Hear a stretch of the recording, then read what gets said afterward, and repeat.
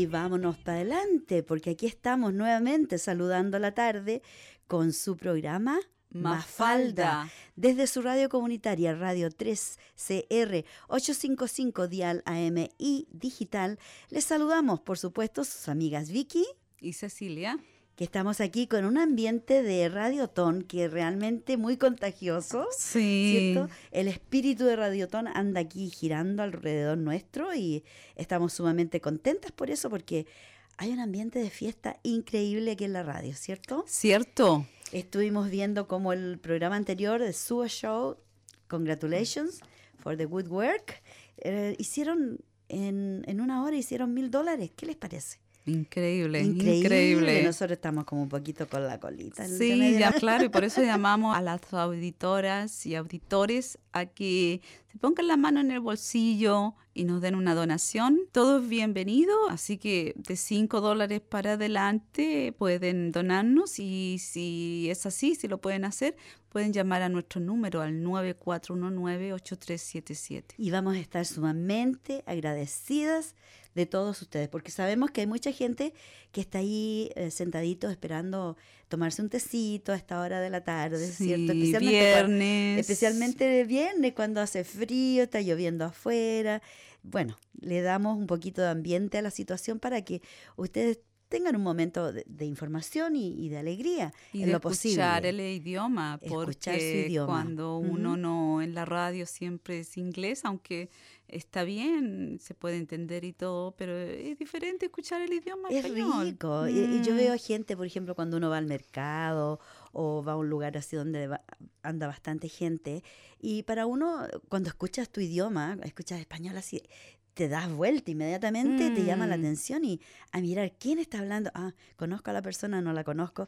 Y a veces, ahora que hay tantos estudiantes de Latinoamérica, sí, pasa bastante y a veces, dice, usted es chilena o tú eres chilena o eres española o lo que sea, o argentina. Y se ponen tan contentas las personas de saber que hay alguien que habla su idioma, porque sobre todo esas personas que están solas acá, los estudiantes, están solitos, no tienen mucho contacto con gente de habla hispana. Claro, y se va perdiendo muchas veces también, aun cuando uno está hablando inglés constantemente, se va perdiendo el vocabulario en español. Así que es bueno tener programa en español y de hecho este es un bloque, ¿no? De todos los viernes ya por muchos años se viene escuchando la transmisión de este programa. Así que invitamos a la gente a cooperar. Ya les decíamos, Radiothon 3CR en el 855 AM. Y pueden llamarnos al 9419-8377 con sus donaciones. Así es. Y me olvidé decirles que hoy día estamos, por supuesto, como todas las semanas, en vivo y en directo, y es el 17 de junio del año 2016. Mediados estamos ya increíbles. Pasa volando el tiempo. Volando el tiempo. Y de invierno no hemos tenido mucho. Se sigue sabiendo que por el calentamiento global, el promedio a través del mundo, el promedio de temperatura ha subido escandalosamente y es así como, por ejemplo, la gente en el Ártico no está teniendo casi invierno. Y me gustaría empezar el programa con una noticia que es bastante positiva, es muy positiva en el sentido, más que todo por el medio ambiente. Y por supuesto que hay que darle auge a los eventos que son positivos. Por ejemplo, que Escocia ha superado el objetivo de reducir las emisiones de gases de efecto invernadero en un 42%, 6 años antes de la meta. Ellos esperaban hacer este avance en 6 años más, pero lo hicieron ahora tan pronto, así es que es una gran cosa. Las nuevas estadísticas muestran sus niveles de emisión que el año 2014 eran un 45,8% inferior al de 1990. El gobierno escocés había establecido el objetivo de reducir las emisiones en al menos un 42% para el 2020 y en un 80% para el año 2050.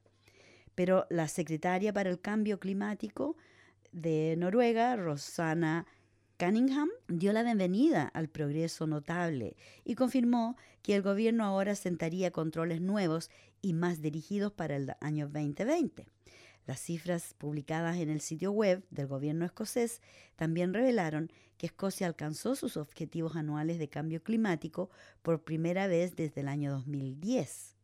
Pero los defensores del medio ambiente dijeron que la pérdida de la industria pesada y los inviernos cálidos contribuyeron más a la reducción de las emisiones, incluso más que las políticas del gobierno.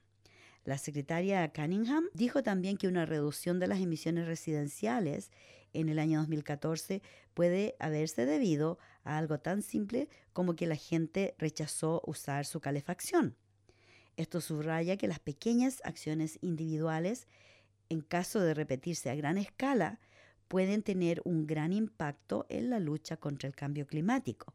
Por eso que es importante de ayudar, con un granito de arena ayuda a hacer una playa. A la luz del acuerdo internacional alcanzado en París en diciembre pasado, es una gran noticia de que Escocia sigue mostrando ambición y también demostrando que el progreso se puede hacer.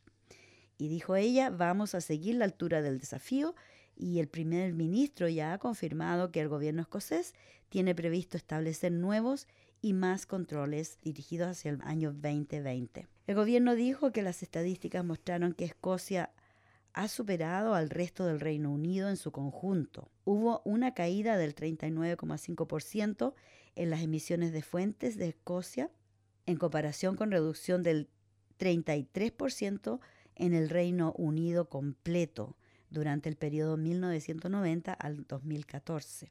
La señora Jim Denso de Stop Climate Chaos, Escocia, o Paremos el Caos Climático de Escocia, dijo que era una gran noticia que Escocia había alcanzado su meta y se demostró que era posible reducir las emisiones a la par con la construcción de una sociedad progresista y productiva. Sin embargo, aparte de los sectores de electricidad y de desecho, es difícil ver una huella digital audaz de las políticas del gobierno escocés para impulsar la transición hacia una economía de cero emisiones de carbono. Este objetivo se ha cumplido debido a la pérdida de la industria pesada, como decíamos. El transporte sigue siendo el punto débil del gobierno escocés, con el tráfico de vehículos desde el año 2007 en adelante sigue siendo un problema, y también el sector de aviación, ya que son los grandes contaminantes, y esto, por supuesto, duplica el impacto del calentamiento global.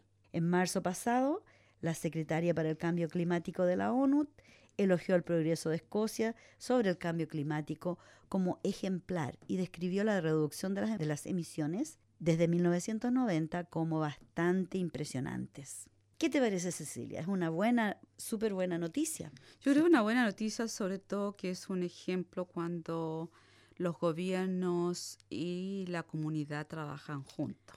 Porque no se le puede pedir solamente a la gente que haga pequeñas acciones, la mayoría de la gente lo hace, si no hay políticas claras que pasa por la legislación como políticas sociales, en este caso de protección al medio ambiente, que vienen del Estado, claro. Y si no hay un reforzamiento y una implementación de esas políticas. Así es. Porque los grandes contaminantes de la humanidad son justamente las grandes empresas. Y si tomamos en cuenta la tala de árboles y la muerte de los bosques, ¿cierto? Eso es sumamente importante porque por un lado estamos tratando de contaminar menos, de hacer menos daño al ambiente, pero por otro lado se comercializa tanto el asunto de la corta de árboles para la producción de papel y de toda la cantidad de cosas que producen. Claro, es un conjunto de medidas y así tenemos que, por ejemplo, lo que ocurre en Noruega. Noruega se convirtió en el primer país que se comprometió a poner punto final a la deforestación en todo el país después de que su parlamento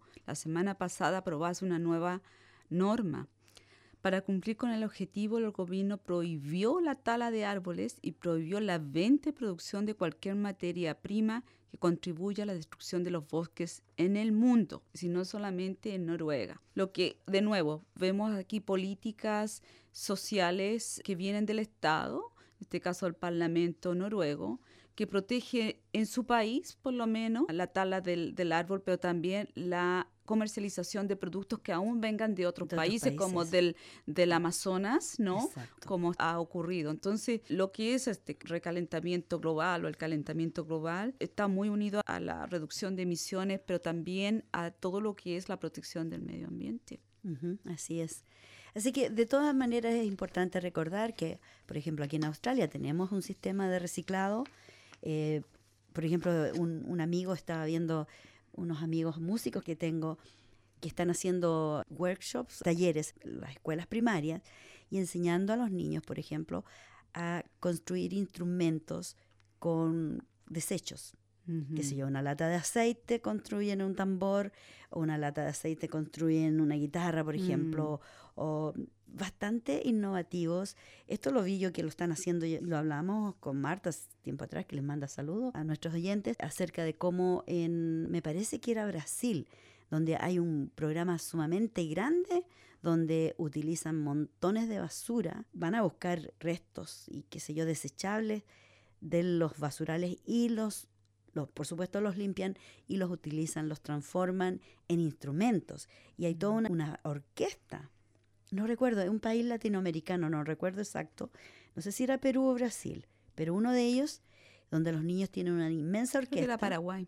O Paraguay. Era ¿Sí? Paraguay. No sé, pero lo ideal es que esto se esté dando en todas partes, que la gente aprenda a tomarle valor a las cosas que a veces tiramos porque, bueno, ¿dónde las vamos a guardar? No podemos guardarlas. Pero yo creo que cada cosa tiene un segundo, tercero, cuarto uso. Así que hay, por ejemplo, yo me acuerdo, en Chile estaban los traperos de Maúd que recogían ropa usada y hacían alfombras con ellos, ¿cierto? La verdad es que a nivel de los pueblos hay bastantes iniciativas, ¿no? Que no solo vienen de los medioambientalistas, ellos fueron los primeros quizás que iniciaron esto, de lo que es la conciencia en la escuela, en la juventud y en la gente. Lo que yo me parece que hace falta son políticas estatales serias y además de política y legislación, la implementación de ellas, porque si se legisla y no se implementa nada y se queda así al albedrío y no hay un monitoreo de lo que está ocurriendo, no va a ayudar mucho. Ahora, hay gobiernos que sí han hecho buenas políticas. Yo sé que en Bolivia tenían buenas políticas con las siembras y la producción de no productos que dañen la tierra, por la desertificación de la tierra, el daño. También hay otros, bueno, Brasil había también implementado algunas políticas en lo que es la protección del Amazonas. Pero todo eso también está en peligro ahora, con estos gobiernos derechistas que están volviendo. Entonces, algunas medidas que se habían tomado de ese punto de vista y sociales también están siendo nuevamente rechazadas o amenazadas por los gobiernos neoliberales que se están implementando. Pero yo recuerdo aquí hace un montón de años atrás, cuando tuvimos un gobierno laboral por muchos años, ellos implementaron el asunto del reciclado, el reuso y reuso y reciclado de todo tipo de materiales. Y hubo un gran auge, se le dio trabajo a mucha gente para educar a la población, sobre todo en las viviendas públicas, donde hay una, digamos, conglomeración de gente viviendo junta en edificios y qué sé yo. Entonces, la gente tenía más conciencia para reciclar, guardar, separar los productos, cualquiera que fuera, de la basura, de la que va a dar a los basurales. Porque en este momento, por ejemplo, se está pidiendo aquí en Australia, en Melbourne, se está pidiendo un permiso para abrir otro basural, porque el basural que tenemos o los basurales que hay ya no dan abasto. Entonces, va tanto desperdicio al campo o al basural que muchas de esas cosas son rescatables. Por ejemplo, plástico se puede hacer montones de cosas, incluso gente hace casas de plástico en países subdesarrollados o en vías de desarrollo, cuando aquí el plástico se bota, pero por cantidades. Hay una idea genial de alguien que hizo las botellas de cerveza, las latas de cerveza. Te fijas que si tú compras 6, traen unas cosas así, unos anillos que los une, que son plástico y que tantas veces se ha hablado. Los delfines mueren, las ballenas mueren, todo tipo de fauna muere porque se comen estos. Uno de los problemas de todo esto es que el reciclaje de todo eso es caro. Entonces los gobiernos, la gente recicla, pero a veces ha habido que no se sabe para Para dónde va a dónde va y parar qué va a y si pasar va a con todo parar eso. igual. Es decir, la gente puede separar y yo creo que hay conciencia de eso, Yeah. pero es que no está claro por qué. La otra situación que se ha dado en Australia es que los gobiernos australianos, los últimos gobiernos, no quieren firmar esto de la emisión. Somos No, uno de los países, somos uno de los países en el mundo que por per cápita somos los más contaminadores, contaminantes. usamos más emisiones, cuando me refiero a la energía, lo que usamos, por varias razones, y los gobiernos se niegan, tanto laboral como liberal, Sí, de la coalición, a firmar, ratificar ciertos protocolos mundiales. yeah. Entonces, por eso te decía, la gente, hay una conciencia en la gente y la gente hace, pero si los gobiernos no toman esto a gran escala Lo y toman como serio. políticas Ujú. y ponen recursos para realmente se produzca el reuso del reciclaje Ujú. y se puedan hacer todos productos de ahí, Ujú. quedamos hasta ahí, chocamos en el mismo Nos obstáculo. ponen, exacto, como una barrera que nos ponen porque no se llega más allá. En todo caso, como tú dices, es súper importante esto, por ejemplo, de que en Escocia y Noruega están tomando pasos Sí. gigantes, ¿cierto? Son países desarrollados, países del primer mundo y realmente hay que celebrar el hecho de que ellos van a Sí. la vanguardia en esto. Y como tú dices, embarazoso hasta pero los huesos de que Australia todavía no ha hecho un compromiso, que eso es la verdad. Por lo menos esta gente hizo el compromiso y lo llevó a la acción. Australia ni siquiera todavía ha hecho el compromiso de reducir estos gases de invernadero que, como tú dices, ya sea por los motivos que sea que nosotros contaminamos, claro, contaminamos el doble porque es un país del primer mundo, todo es desechable, todo se bota, montón de vehículos en la calle, detenidos Y por porque horas se en las promueve, carreteras. claro, y porque se promueve el consumismo. El consumismo, Entonces, claro. votar, comprar, porque eso es lo que la economía va a mover, la Necesita, economía, claro. ese es el discurso oficial. Entonces, potencializan esa parte.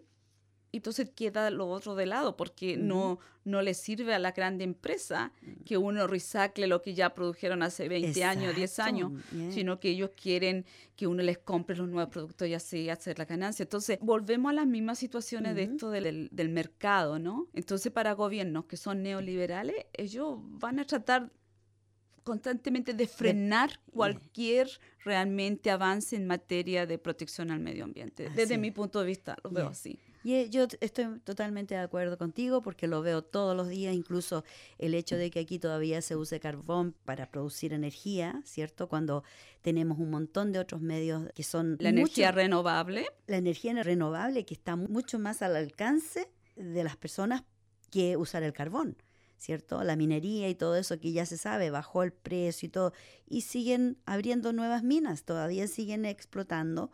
La tierra que nos está diciendo, nos está gritando, nos está pidiendo, pero a gritos que la dejen tranquila porque hay tanto deterioro del medio ambiente. Exacto. Y es por eso que tenemos terremotos, tenemos de todo, volcanes eruptando y así un montón de cosas. Y siguen maltratando a la tierra, siguen sacando los productos ya sea por diferentes técnicas que causan terremotos. Y es extraordinario que, por ejemplo, países tan desarrollados como Australia, que también está sufriendo directamente el efecto recalentamiento global, nosotros no hemos superado la sequía. Aquí en Victoria hay sequía todavía, los niveles de lluvia no son los mismos que en tiempos normales. Todo lo que es Queensland, sobre todo la parte oeste, Nueva Sur de Gales, es South Australia, todo está en sequía, West Australia. Entonces se ha perdido mucha producción agrícola, ganadera, esos pueblos, gente que trabajaba también no tiene dónde trabajar, han abandonado las tierras y entonces Australia, que es uno de los países más golpeados con esto a través de la sequía y las inundaciones, cuando llueve, ¿no? Porque eso es lo que se produce. Son los extremos. Claro. No tome seriamente esto, es realmente para mí increíble. Yo creo que es irresponsable. Deberíamos ser el país que estuviéramos liderando. Exacto, esto. Porque si tú mencionaste sequía, produce sequía de la tierra, ¿cierto? Se levanta el polvo, que han habido tormentas de arena y de tierra y qué sé yo. Y después cae una lluvia que llueve la cantidad de un mes, llueve en una hora. por supuesto, la tierra no va a poder absorber esa agua, se van a producir inundaciones, el lavado de la tierra, se lleva los pocos arbustos, los pocos árboles que quedan. Es un desastre total. Pero aún así, todavía los gobiernos, cualquiera que, como tú mencionaste, derecha o izquierda, todavía estamos estancados. Es que no ha habido ahí. izquierda aquí en este país. Bueno, según dicen... No, el Partido Laborista nunca fue de izquierda, más fue socialdemócrata en los años 70 y para ahí por los 80. Después se convirtió en un partido neoliberal. Bueno, ahora los verdes, por ejemplo, están prometiendo hacer este tipo de cambios porque obviamente ellos están preocupados del medio ambiente. Veremos qué pasa, porque en realidad hasta que el partido no está en el poder no se sabe qué es lo que van a hacer, porque promesas hay muchas antes de las elecciones, todos prometen un mundo y el otro, y cuando llega un momento, lamentablemente las promesas no se cumplen, ¿cierto? Pero en todo caso, este programa Mafalda, me gustaría hacer hincapié que a nosotras nos importa de todo.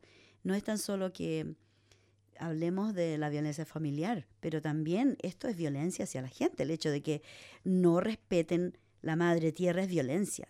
Que no se respete el medio ambiente también yo digo que es un acto de violencia, ¿ya? Por ejemplo, ahora que todo el mundo está hablando de lo que pasó en Orlando, ¿cierto? Y claro, es un acto de violencia, pero porque fue en un momento determinado, pero hay actos de violencia que no se saben. Por ejemplo, en un país africano mataron 170 y tantos estudiantes. No salió en ninguna parte. Hubo una matanza de estudiantes universitarios, un bombardeo. Eso no se sabe, pero sí se sabe que una persona, que ahora dicen que no fue una sola persona, que es un trabajo de inside job, como le llaman, que fue preparado para llevar la atención hacia otro lado. Esas son las teorías de conspiración que nunca faltan, ¿cierto? Pero yo creo que esto de no tomar responsabilidad respecto a mejorar el nivel de vida desde el punto de vista del medio ambiente, eso es un acto de violencia también. Oh, sí, esto de la violencia es lo que le llaman el odio, ¿no? Sí. Está saliendo... Bueno, la violencia existió por muchas décadas, que sabemos, guerra y todo eso, pero pareciera que cada vez este tipo de respuestas que tiene la gente que no controla su rabia, su frustración, no sé, su salud mental está afectando y deciden usar la fuerza, la violencia para golpear a la población, remecerla, no sé. Y lo que está ocurriendo es que produce un efecto de mucho miedo en la población, incertidumbre y también de división. Yep. Y eso es usado mucho por el poder mediático, ¿no? Como tú decías, para encasillar, lo que le llaman etiquetar a los perpetradores o perpetradoras de violencia y a grupos, ya sea étnicos, raciales, religiosos. Y entonces se produce, estamos como en tiempos de mucha, lo decíamos la semana pasada, de una crisis de valores, yo veo, a todo nivel. Sí. Y entonces hay mucha inconsecuencia y mucha arrogancia, y ahí donde hay que volver a reflexionar y reformularse, ¿no? Las prioridades. Y desde mi punto de vista, los cambios estructurales, incluyendo el medio ambiente, ver esto en forma seria, porque es el único planeta que tenemos. Exacto. Y no importa si estás en Australia, donde estés, o en Chile, o en el igual, polo, en Siberia, está afectándonos a todos así por es, igual. Así Que seriamente hay que pensar, hay que educarse también, pienso yo en todo esto, y formular nuevas propuestas a la población. Y por supuesto, formular propuestas y que se puedan llevar a cabo, porque hay que enfrentarse a muchos poderes que siempre están frenando y obstaculizando esos cambios. Bueno, como tú dices, por ejemplo, se han hecho aquí en Australia, se han hecho varias investigaciones respecto, por ejemplo, sobre la violencia familiar. Se encontró que hay muchas cosas, se hicieron montones de recomendaciones, ¿cierto?, de cómo se debe atacar el problema. También ahora se está haciendo, o ya se hizo, una investigación respecto a la muerte asistida, la eutanasia, ¿cierto? Y se están dando recomendaciones al gobierno para que legislen al respecto.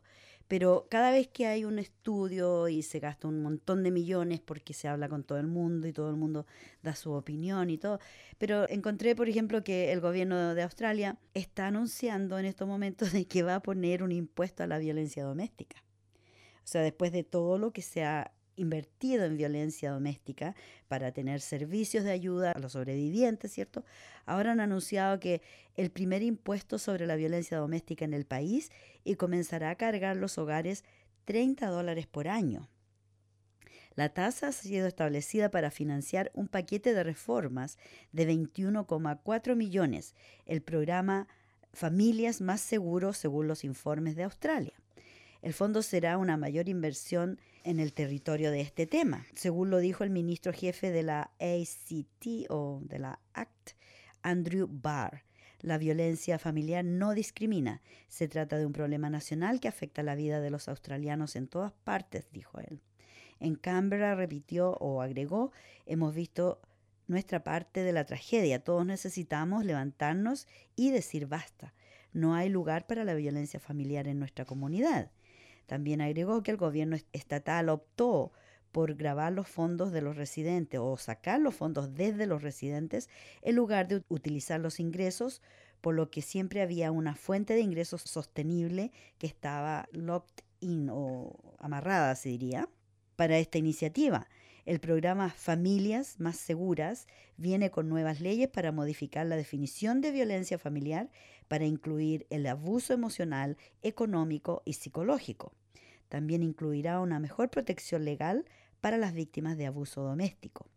En abril, el premier de Victoria, Daniel Andrews, dijo que estaba considerando una tasa similar para ayudar a financiar las 227 recomendaciones formuladas al Estado por una sonda de Comisión Real sobre la Violencia Doméstica. ¿Qué te parece? Esto está todo enmarcado dentro de lo que vienen hablando hace ratito ya de que los ingresos nacionales se han reducido y el gasto social es muy grande. Uh-huh. Y bueno, y ahí está donde, de dónde se saca el dinero. Exacto. Entonces, siempre nosotros decimos que se puede sacar a través del impuesto más alto a las empresas. Ya a las grandes, gente que gana bastante más, ¿no? Pero estos gobiernos neoliberales se rehúsan a hacerlo porque es su gente que lo elige. Entonces, y que le hacen el lobbying. Entonces siempre termina saliendo de nuestros bolsillos todo esto. De una u otra manera. Entonces, sí, me parece que se enmarca dentro de eso. Así es. Bueno, ¿qué te parece? Vamos a ir a una pausa musical y ya volvemos. No se vaya de la sintonía. Usted está escuchando Mafalda. Sí, bueno, y aquí estamos en su programa Mafalda, esta noche de viernes 17 de junio. Estábamos hablando acerca del impacto del recalentamiento global y la protección del medio ambiente. Estábamos intercambiando opiniones e información. Bueno, los pueblos originarios, los pueblos indígenas en nuestro continente americano, han sido quizás un sector de la población que han estado luchando constantemente por esto, el medio ambiente, por su relación que tienen con la naturaleza, la tierra y los elementos en general. Y acá tenemos una buena noticia, dice que la organización, la OEA, aprueba la Declaración sobre Derechos Humanos de los Pueblos Indígenas. En la resolución se reconoce la organización colectiva y el carácter pluricultural y multilingüe de las sociedades. Tras 17 años de debates, la Organización de los Estados Americanos, OEA, aprobó una declaración sobre los derechos de los pueblos indígenas durante la última sesión de la 46 Asamblea General. Los pueblos indígenas tienen derecho a la libre determinación. En virtud de este derecho, determinan libremente su condición política y persiguen libremente su desarrollo económico, social y cultural, destacó el organismo. En la resolución se reconoce que los pueblos indígenas han sufrido injusticias históricas como resultado, entre otras cosas, de la colonización y de haber sido desposeídos de sus tierras, territorios y recursos, los que les ha impedido ejercer en particular su derecho al desarrollo en conformidad con sus propias necesidades y recursos. En este sentido, la OEA manifestó la urgente necesidad de respetar y promover sus derechos intrínsecos y estableció que la autoidentificación será un criterio fundamental para determinar a quienes se le aplica la declaración. Los estados respetarán el derecho a dicho autoidentificación como indígena en forma individual o colectiva, conforme a las prácticas e instituciones propias de cada pueblo, agregó. Respaldo a la decisión. Esta decisión fue calificada de histórica por varios gobiernos de la región. Es importante defender los derechos humanos de todos, pero también de los colectivos como los pueblos indígenas.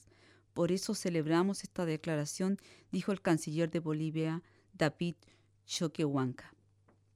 Por su parte, Armstrong Wiggins, director de la Oficina del Centro de Recursos Jurídicos para los Pueblos Indígenas en Washington, resaltó que este es un gran momento en la historia del movimiento de los derechos indígenas. En un comunicado comentó que ninguna declaración es perfecta, pero está presente un paso importante en la dirección correcta para proteger a los pueblos indígenas. También Adelfino Regino, de la Organización de Servicios del Pueblo Mixe México, destacó que es la primera vez que la OEA reconoce los derechos de esta población. Será de suma importancia para nuestros pueblos indígenas puedan salir de la marginalidad, de la pobreza, de la colonización en la que hemos estado y podamos entrar en una etapa de crecimiento y desarrollo sostenible, subrayó este dirigente. Bueno, esa es una gran noticia, creo yo, porque es un hito en la historia. Primera vez que esto sucede y los pueblos indígenas han luchado y hemos visto cómo han sido socavados, han sido arrasados en lugares donde, por ejemplo, en el Amazonas, donde les han robado sus tierras, los han desplazado. Bueno, no hay lugar en el planeta, por lo menos en Latinoamérica, donde no haya habido un hecho de violencia en contra de los pueblos indígenas.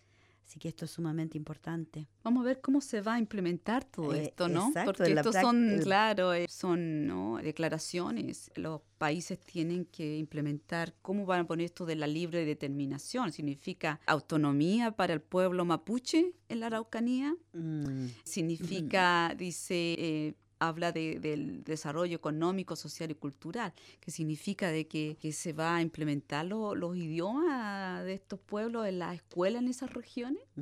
A lo que más se ve que sí reconoce algo muy importante, que es la autoidentificación. Es decir, que si ahora la persona dice, yo, mi padre, qué sé yo me siento mapuche o me siento de tal origen, se le respete y se le considere y no se le vea el linaje y si practica o no Eso mismo sucedió aquí en Australia, porque también los aborígenes han tenido ese drama, porque antes había un consejo que determinaba si la persona era aborigen o no, o qué tan aborigen era la persona, con toda la mezcla por generaciones y generaciones, que hay personas que vienen de familias aborígenes, pero al mirarlos no se les nota, se ven totalmente anglosajones, pero son, mirando hacia atrás en su árbol genealógico, vienen de una familia aborigen. Y como se los robaron, como los desplazaron, es difícil a veces probar incluso. Y aquí también ahora hay una ley que si la persona dice que es aborigen, se le tiene que respetar que es aborigen. Claro, bueno, eso más o menos lo que está diciendo la organización de Estados Americanos. Sin embargo, claro, va a quedar a cada uno de los países que implementen esta política. Pero sería bueno de que, como la Organización de Estados Americanos es la que está, digamos, llevando a la vanguardia en esto, que se aseguren de que los países implementen medidas para llevar a cabo esas cosas tan lindas que ellos hablan, ¿cierto?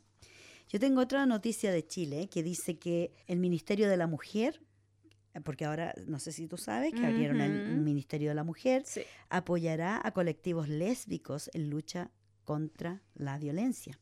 La ministra de la Mujer aclaró a la agrupación llamada Rompiendo Silencio que finalmente el CERNAM se querelló por feminicidio en un caso de una joven que fue asesinada a manos de su pareja mujer recién el pasado mayo. La agrupación trasladó a la ministra del Ministerio de la Mujer y Equidad de Género, Claudia Pascual, sus inquietudes sobre las medidas que podría adoptar la cartera para hacer frente a los casos registrados de violencia tanto entre parejas del mismo sexo como por su orientación sexual, así como para terminar con la falta de protección debido a que las leyes y políticas públicas no las contemplan al 100%. En lo concreto, la líder de la agrupación detalló que Claudia Pascual ya ha tomado algunas medidas al respecto, como dar las instrucciones tanto al servicio de emergencias por casos de violencia, como también a los refugios de mujeres para que acojan y deriven todas las denuncias referidas a violencia entre personas del mismo sexo.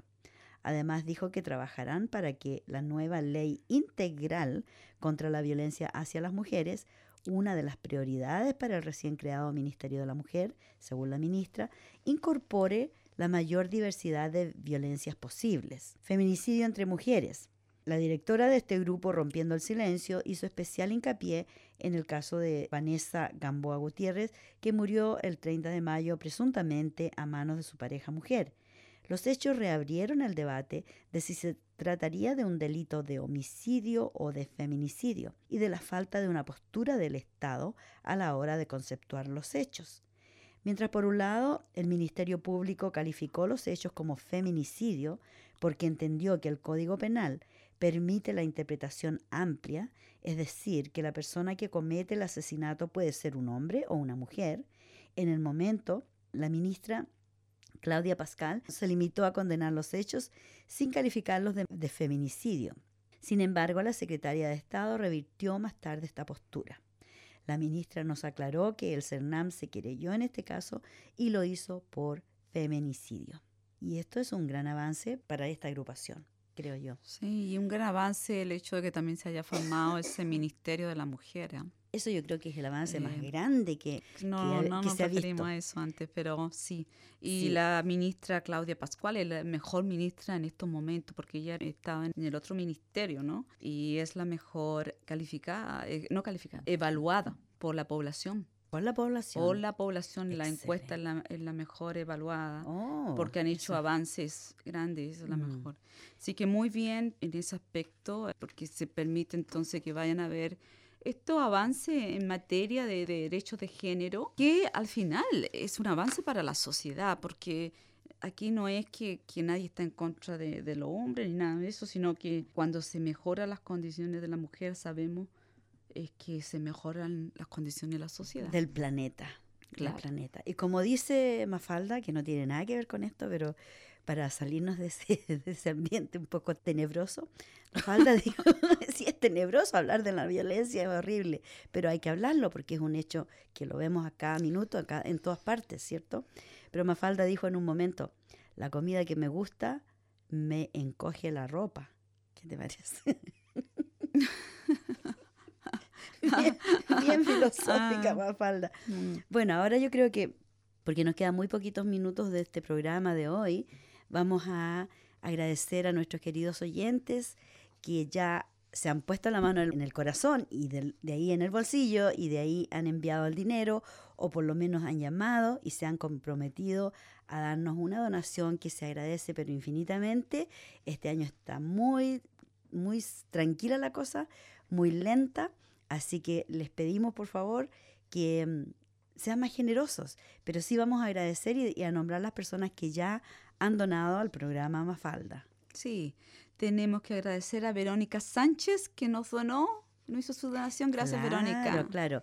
Ella es la persona que hace el seminario de activación interna de la glándula pineal y va a hacer otro seminario el 23 y 24 de julio en Brighton East. Así que si ustedes están interesados, llámenos aquí a la radio al 9419-8377 y le daremos los detalles. Yeah. También tenemos otra donación de Iván León, que él es el líder de la banda Pelle Conché, que están todos los domingos ellos en gasolina, en el 25 de la Duke's Walk en South Wharf.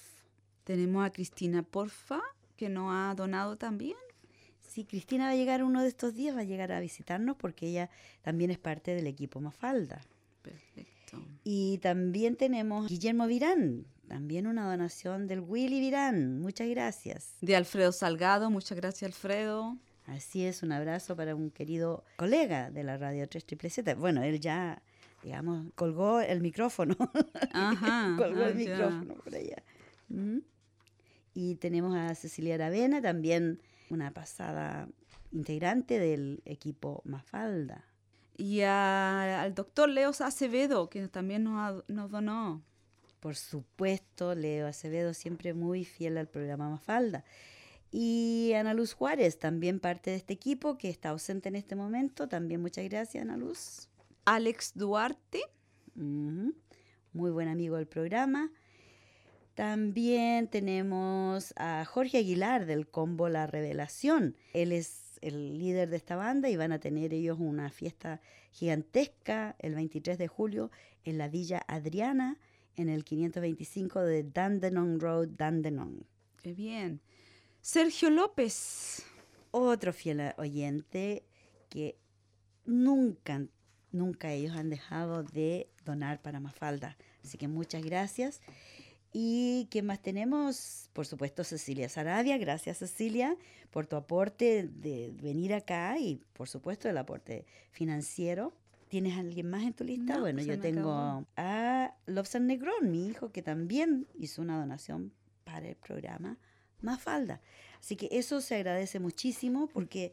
María Teresa nos donó también. María Teresa Mardones. La vamos a anotar enseguida aquí en la lista porque una colaboradora del programa. Gracias, María Teresa. Y bueno, estamos esperando, seguro que hay personas que están un poquito tranquilitas con el invierno, que no se han movido un poco. Vamos a esperar que entren en calor y nos llamen y nos ofrezcan y nos donen, por supuesto. Es sumamente importante. Se ve que la cosa está un poco difícil este año, pero tenemos que llegar a la meta. El programa Mafalda, $1,200. Así que invitamos a los que nos están escuchando a dos cosas: que promueven el programa Mafalda entre sus contactos y que nos cooperen con una donación. Todo es bienvenido. La radio es una radio comunitaria que no se financia más que principalmente, o un poquito de financiamiento estatal, pero muy poco, se recortó este año además, así que todo es financiado con el apoyo de los que escuchan, de la audiencia. Así es que una radio comunitaria que trae una voz de la gente, como nosotros, nuestro programa, el programa Mafalda en habla hispana, pero también de otras organizaciones étnicas, comunidades étnicas y sectores también vulnerables de la población. Así es. Y lo importante es que aquí todos los locutores somos voluntarios. Nosotros venimos aquí por amor al arte y juntamos el dinero por amor al arte porque queremos mantenerlos a ustedes al tanto de lo que pasa y también entretenerlos en su idioma. Yo sé que hay mucha gente que nos escucha por aprender el idioma, por afinar el oído, si se quiere, al escuchar el idioma español. Que yo me acuerdo que yo cuando llegué acá me chocaba un poco decir español, porque yo siempre hablé castellano, pero de todas maneras castellano-español es lo mismo, ¿cierto? Bueno, sí, ahora incluso cambiaron en Sudamérica, le llaman español, no castellano. No castellano, porque castellano es un sector de Castilla, nomás, claro. Pero ya se hablaba también en otras partes de España, así que como han cambiado politically correct, claro. Ahora es español. Qué bien. La asignatura es español, no es castellano. No. Qué bien. Sí, porque si no tendría que ser catalán o otros dialectos en España. Yo quería contarte los pocos minutos que nos quedan algo cómico, a ver si tú estás de acuerdo. ¿Cuántos días te dura a ti el enojo dependiendo de tu signo zodiacal? Como hablábamos de rabia y de violencia, bueno, según es divertido en todo caso, pienso yo, pero lo mío sí se ajusta. Dice que el signo Aries le dura 24 horas máximo si es que te escapas del ataque de temperamento. Si te alcanzas a escapar de esa persona, le va a durar 24 horas nada más. A Tauro le dura el enojo hasta que te mueras. Incluso ni siquiera después que se mueren siguen enojados. A los Géminis hay que darles como 30 segundos. ¡Wow! Tú sabes que cambian de aquí para allá. A los de Cáncer, a los del signo Cáncer, les dura el enojo años y años y años y años. Las personas de Leo, a los leones y a las leonas, les dura el enojo hasta el fin de los tiempos. Oh my God. ¿Qué opinas tú? Yo soy Leo. Por eso te pregunto, ¿qué opinas? ¿Te dura el enojo, por tanto? No, al fin de tanto. los tiempos. Ok, bueno, al Virgo le dura el enojo un par de meses. Al Libra le dura un 0.02 por segundo, 0.2 segundos. Libra, Se cambia más inmediatamente. balanceado. Claro, a menos que realmente la embarraste, pero a fondo. Ajá. Al Escorpio le dura el enojo hasta que el infierno se congela. Imagínate, que se congela el infierno. Oh. Y al Sagitario, como yo, le dura 2 días el enojo. Así Ya. que ya se me pasó. Oh. Al Acuario le dura al menos 1 año y al Piscis le dura 2 meses. ¿Qué te parece? Wow. Así que no sé si a las personas Hará que nos algo de escuchan, ¿qué verdad opinas correcto tú? en A ver, eso. si tú que eres Leo, ¿tú Mm. crees que te dura el enojo hasta el fin de los tiempos? No. No, ¿verdad? No, yo creo que es algo que alguien Tampoco a la inventó, gente, pero sí. en algunos casos creo yo que le ayuntaron bastante bien. Algunos les duran más, creo yo, que a Sí, otros. sí, Y por depende supuesto. también de qué se trata. Así es. Ujú. Y por favor, la persona que llamó, llámenos pasadita a las 7:30, porque lamentablemente estamos cerrando el programa y no podíamos ir a contestar el teléfono. Así que llame de nuevo a las 7:30 pasadita, 7:31, 7:32 por ahí. Y nosotras ya empezamos a decirle desde ya gracias por su sintonía, gracias por su cooperación, por su colaboración. Por supuesto, estamos muy encantadas de las personas que nos han donado, eternamente agradecidas, y sigan trabajando, sigan donando, porque de verdad que la Radio 3CR lo necesita. Así es. Así que muchas gracias a todos los que nos donaron y bueno, nos despedimos de este programa. Hasta la próxima semana. Hasta la próxima semana. Que tengan una hermosa semana con su familia, tranquila, en paz, que les vaya bien a todos. Así es. Y hay que, como decía alguien, no hay que orar por las cosas. Hay que orar, sí, pero hay que tomar acción. Hay que tomar acciones concretas para hacer cambios. Esa es la manera en que los cambios llegan. Ujú, Ok. sí. Hasta la próxima. Cuídense. Un abrazo grande y pásenlo súper bien. Chao, chao. Chaito.